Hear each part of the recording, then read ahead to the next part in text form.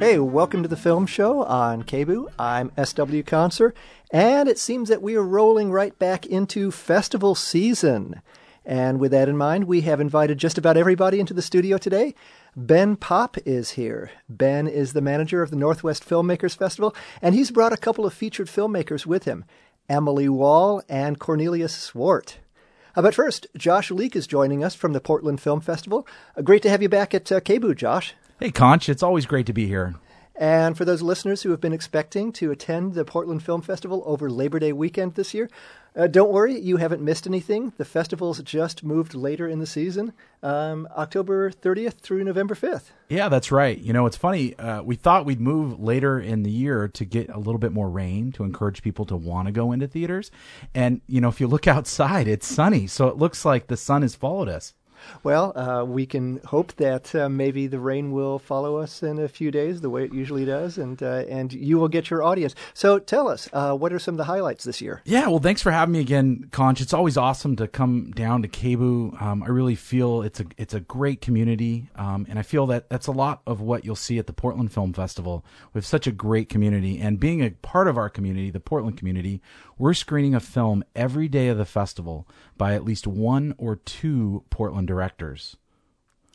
So give us some, now you got some famous, up-and-coming, got some emerging talent that you're going to be showcasing here?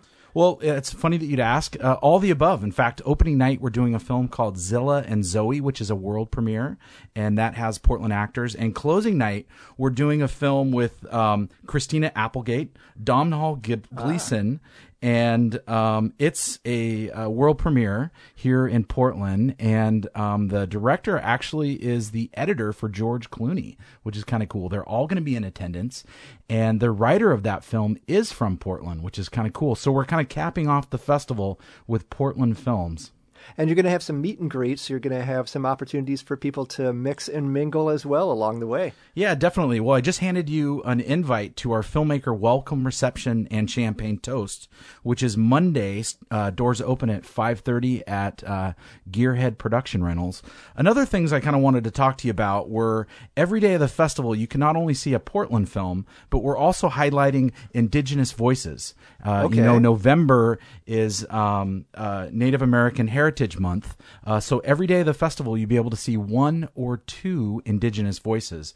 And another thing that's pretty cool about Portland Film Festival is this year, 59% of the films we're screening have women directors. Wow. No, that's actually a very cool development there.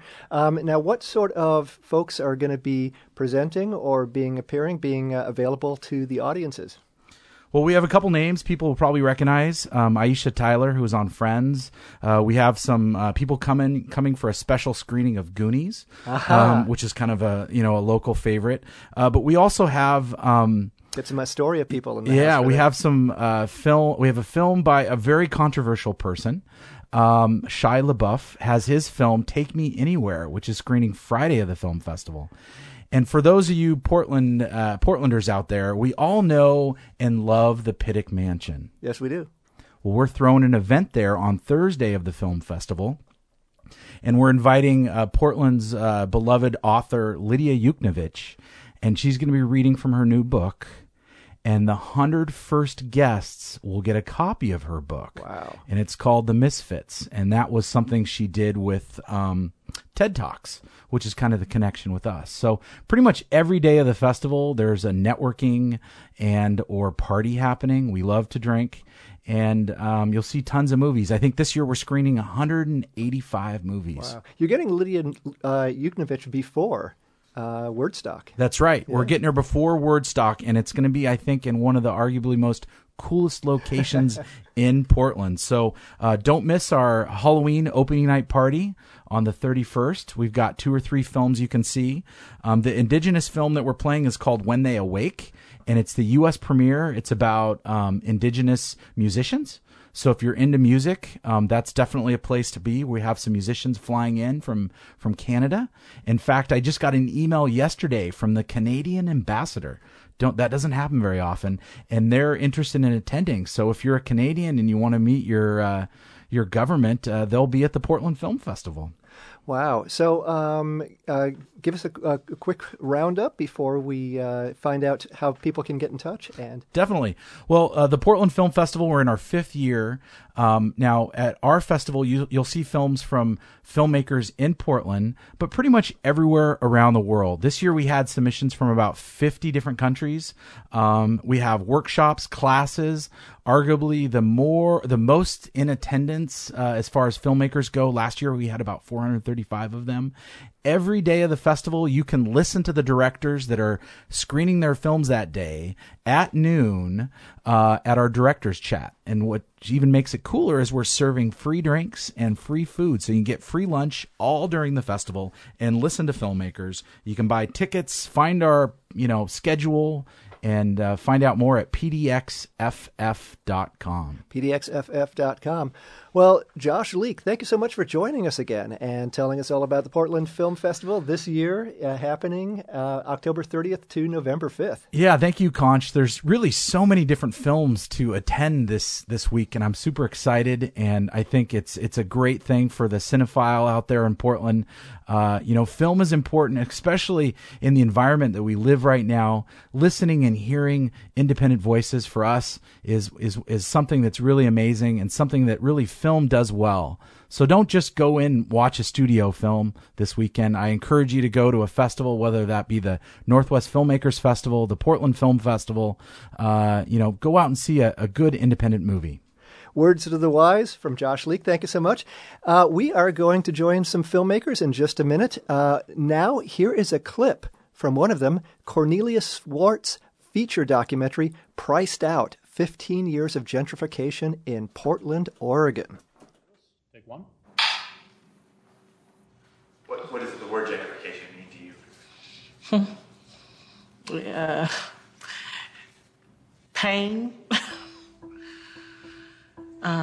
loss, grief. The people that are coming here now are completely oblivious to what was.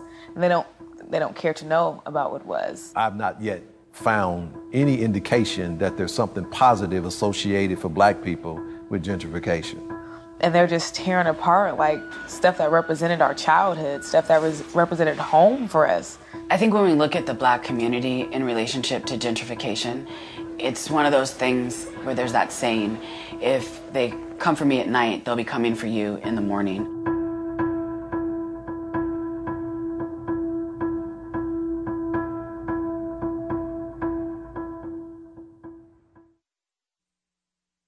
To a clip from Cornelius Swart's feature documentary, Priced Out.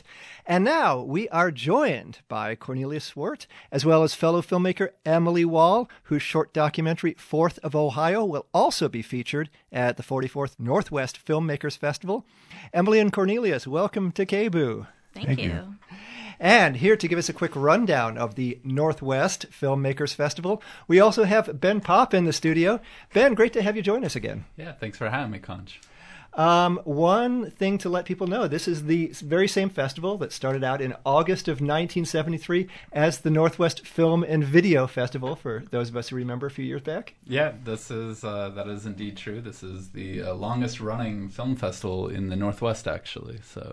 And you welcome artists from all over the Pacific Northwest, including Alaska, British Columbia, Washington, Oregon, Idaho, Montana. There was even some Yukon submissions this year. Unfortunately, didn't make it in. But so, what makes the Northwest Filmmakers Festival special? Like just a really great. Well, it's I think the most important thing is the sort of regional aspect of it. There's really not very many regional film festivals at all. We have the our counterpart up in Seattle, the local sightings, but beyond that, I don't think there's many other regional festivals. So it's a really important thing, and it's a really fantastic opportunity to celebrate and highlight work that's being made in the region. And you look for local issues that are really, just hitting the. Sometimes, yeah. This year they're just, and maybe it's just sign of the times. Definitely was something that was in the air, and so we usually, try to find as best films that we can. But it's also nice to have that nice mix and crossing boundaries between different types of films. So. Well, let's find out more from the filmmakers, Cornelius Swart and Emily Wall. Cornelius, you have a storied career as a journalist before you started making movies. You were a staff member at the Oregonian newspaper back when they still had staff. And you also did a lot of work for KGW-TV and for Go Local PDX. Yeah, and I also owned a community newspaper that covered North Portland for newspaper ran for about 10 years. I owned it for about 5 years, sorry. Up in St. John's. Up in St. John's. It was the St. John's Sentinel or Portland Sentinel. Later became the Portland Sentinel. But we also covered inner northeast out Alberta Street and in Albina. Well, your new documentary, Priced Out, this was inspired in part by what you personally saw going on in your own northeast Portland neighborhood of Albina, a traditionally African-American community. Yeah, this film is actually a sequel to a film that we released in 2002 called Northeast Passage, The Inner City and the American Dream, which was about gentrification in the late 1990s. So Priced Out really took 20 years to make. We started filming Priced Out. We started filming the first one in 1997. So this film, you'll see a real time-lapse view of the neighborhood and how the issue has evolved to, what we have today. Right. You see clips from Northeast Passage, and you have many of the same faces participating in the new movie. And you start out early in the film introducing yourself and saying, "I'm Cornelius Swart, and I'm a gentrifier." Yeah, I moved into the neighborhood in 1998, so my street in particular was about half African American, half white, and at that time I thought that gentrification had played out.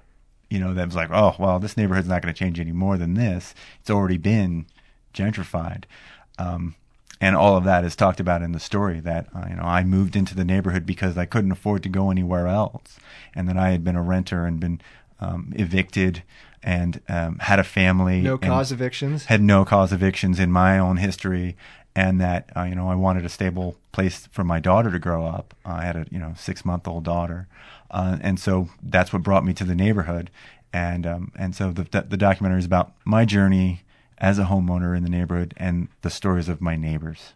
Now, this is pretty brand new that you've got this movie all put together. You played selected scenes at the Vanport Mosaic Festival this year, and now it's all put together. Tell me some of the stories about just putting this whole story together, keeping in touch with the people that you kept in touch with for so many years, and deciding, what was important, what to keep, what stories to tell.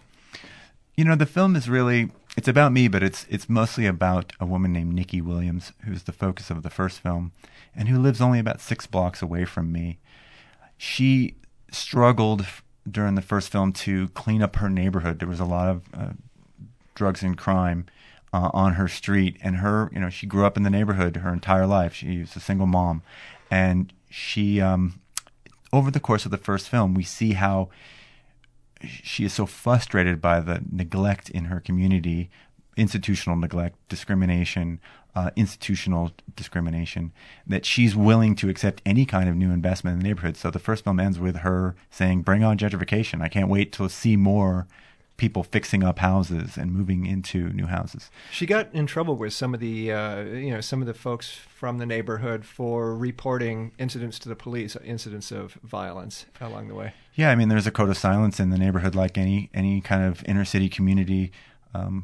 Back in the drug war days, that was very common, and so she took a lot of heat. She had lots of threats against her, and she pushed all through that, but 15 years later, she turned around to find that she was one of the last black families on her block.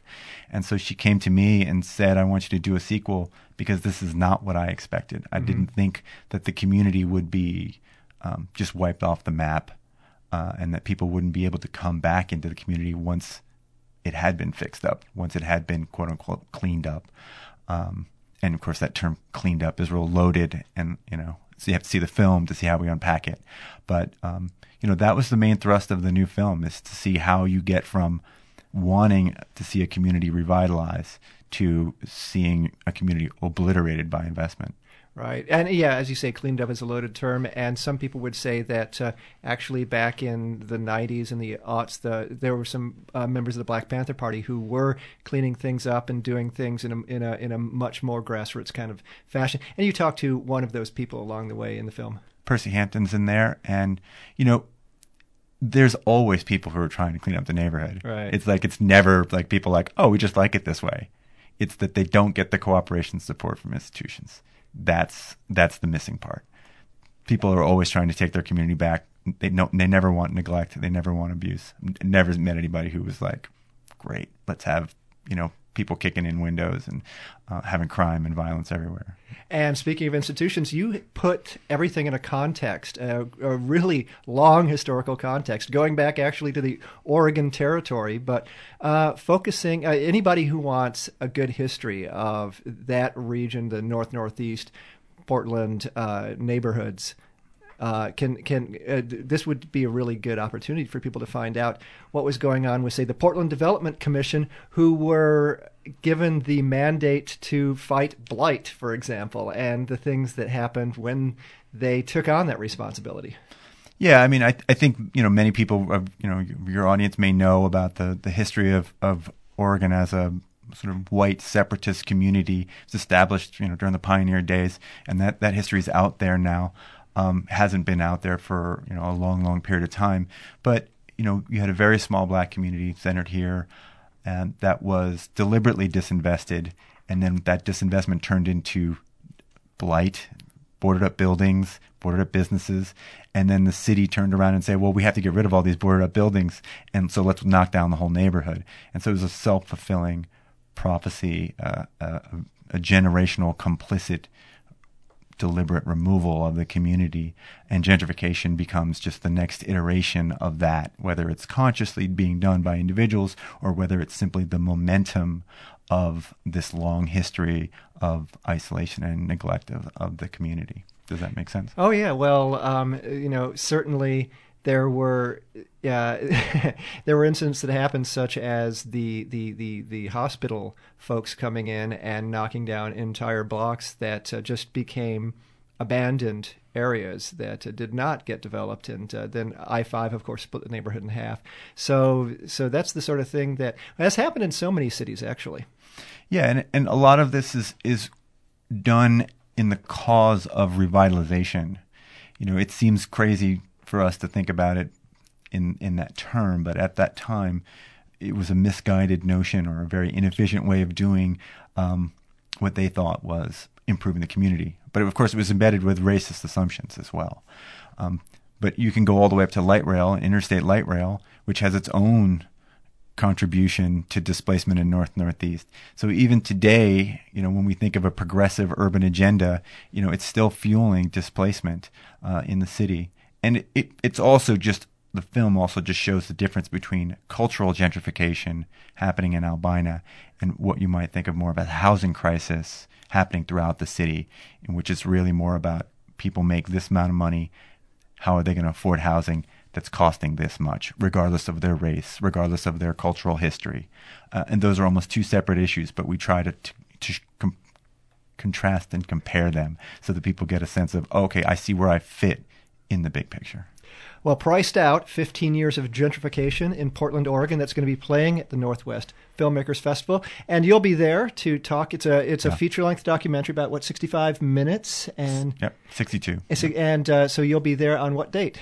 November 1. The show's at 7 p.m. at the Witzel Auditorium in the Portland Art Museum. Please come down. And you're going to be continuing the conversation, I'm sure. You have plans for the film in the future, for taking it around and talking with neighborhoods and coalitions about this? Yeah, we'll be going around the community. We're doing lots of community screenings. So if you go to our website, we'll update you. If you sign up for our newsletter, we'll tell you when the next community level screening is going to be. Well, thank you very much, Cornelius Swart. And Emily Wall is here. Before we talk about your film, Emily, 4th of Ohio, let's play a little clip for the listeners. Someday we meet up yonder. I would like to say those were the good old days, but they weren't. The good old days are now. See, we went through the Great Depression, you know. That was the worst. You could buy a pair of shoes for $1.50, but you didn't have the $1.50. That was the catch. Yeah.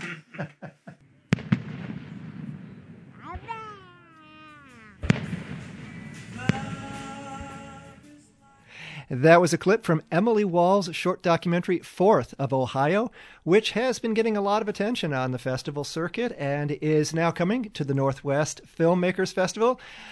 It will be part of the Ethnographic Visions Extended Shorts program. Well, Emily, tell us about this film and about the Ethnographic Visions. You met up with a 95-year-old fellow in rural Ohio, Morrow County. Got to meet this gentleman's multi-generational and multiracial family. Can you tell us how this project unfolded for you? This project unfolded very organically for me. The 95-year-old man and his family are actually my family. Oh. He's my grandfather. Oh. My husband, Eric Macy, is the cinematographer, and we actually had no intention of making a film.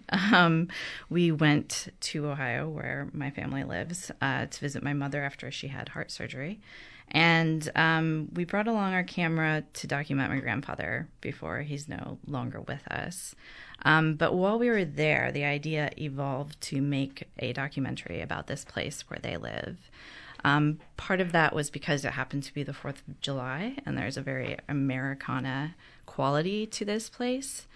And also part of it had to do with the fact that this was 2016, and there had been a lot of talk in the media about rural white America and what it's like and what the politics are like.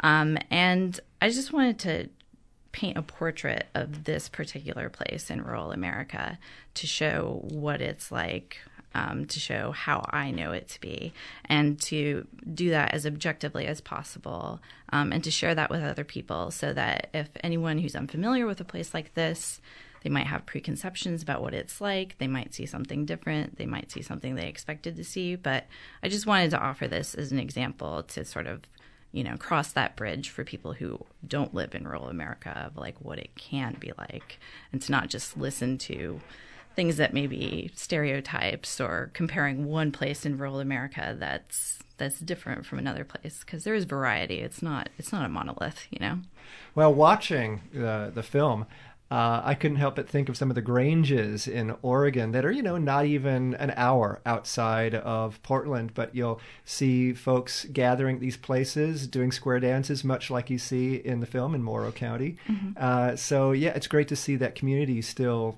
coalescing like that. Mm-hmm. It's interesting too. My grandfather talks about the way things have changed in his community, in basically a century.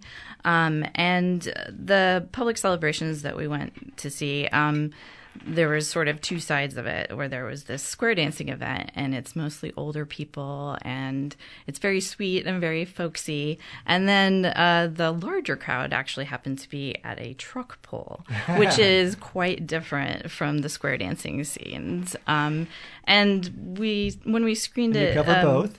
We do. We cover both. You get to see what both of those aspects are like. And when we screened it with some friends, someone mentioned that to some degree the film seems to show something of a dying culture, the older people and like what they do and what their culture was like seems to be passing a bit, and something new has come to replace it.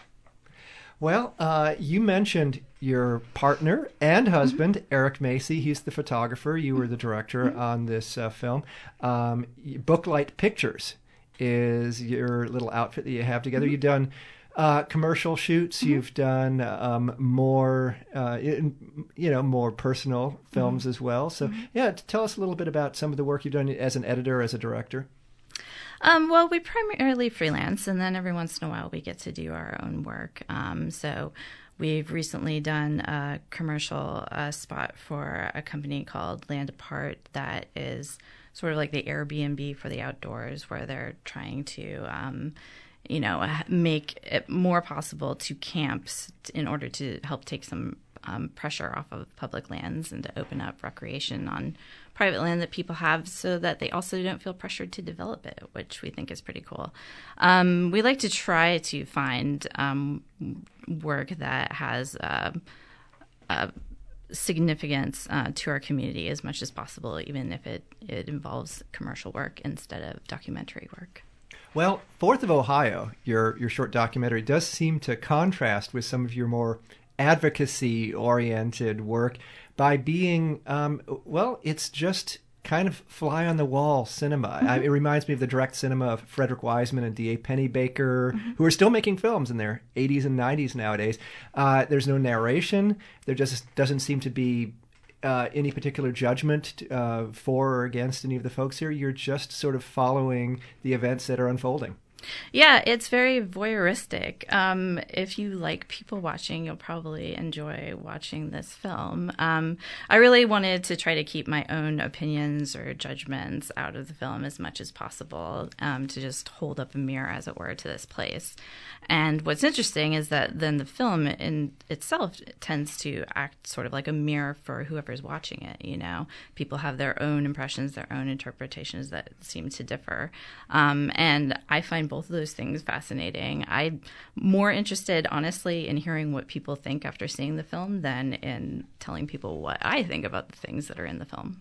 So this is part, of the Ethnographic Visions Shorts program at the Northwest Filmmakers Festival. And when can folks show up and see you and see your film? It is also going to be on Wednesday, November 1st, following Cornelius' film, Priced Out. And there are 2 other films in the program. One by Pam Minty and another one by Lynn Seifert, out of Vancouver. You want to speak more to their films? Well, before we get back to Ben, and I do want to do that, tell us how folks can find out more about your film online, for example. You can go to booklightpictures.com to see a trailer and to find out more information. And then there's the Northwest Film Center site. And Cornelius Swart, how can people find out more about Priced Out, 15 years of gentrification in Portland, Oregon, if they can't make it on Wednesday to the Witzel Auditorium? You can just go to pricedoutmovie.com and sign up for our updates, and we'll send you a note when we have a new show. Well, Emily and Cornelius, thanks so much for coming in this morning talking about your films. Thank you. And Ben, yes, now we'll get back to you. How can listeners find out more about the 44th Northwest Filmmakers Festival? Yeah, go to the website, nwfilm.org. You'll see a tab for festivals. On there you can find the Northwest Filmmakers Festival. Click on that. You'll see all the films, workshop, the Fresh Film Northwest, Northwest Filmmakers Summit, all of the fantastic things, as well as tickets, information. Passes are only... they're cheap $35, so come on out and support some regional cinema. November 1st through the 5th at the Portland Art Museum's Witzel Auditorium. That's right. Ben Popp, always a pleasure, sir. Thanks, Con. You've been listening to The Film Show on KBOO. I'm S.W. Conser.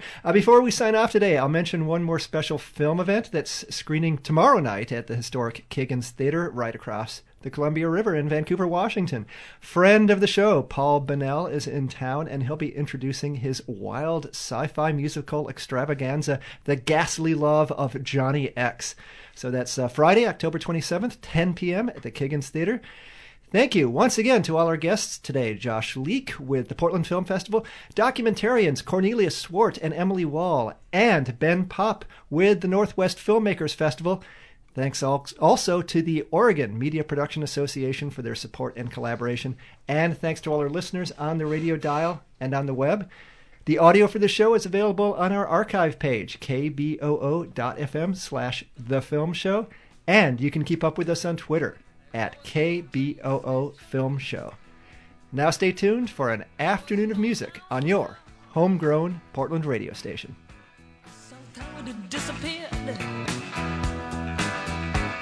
All my favorite places, my city had been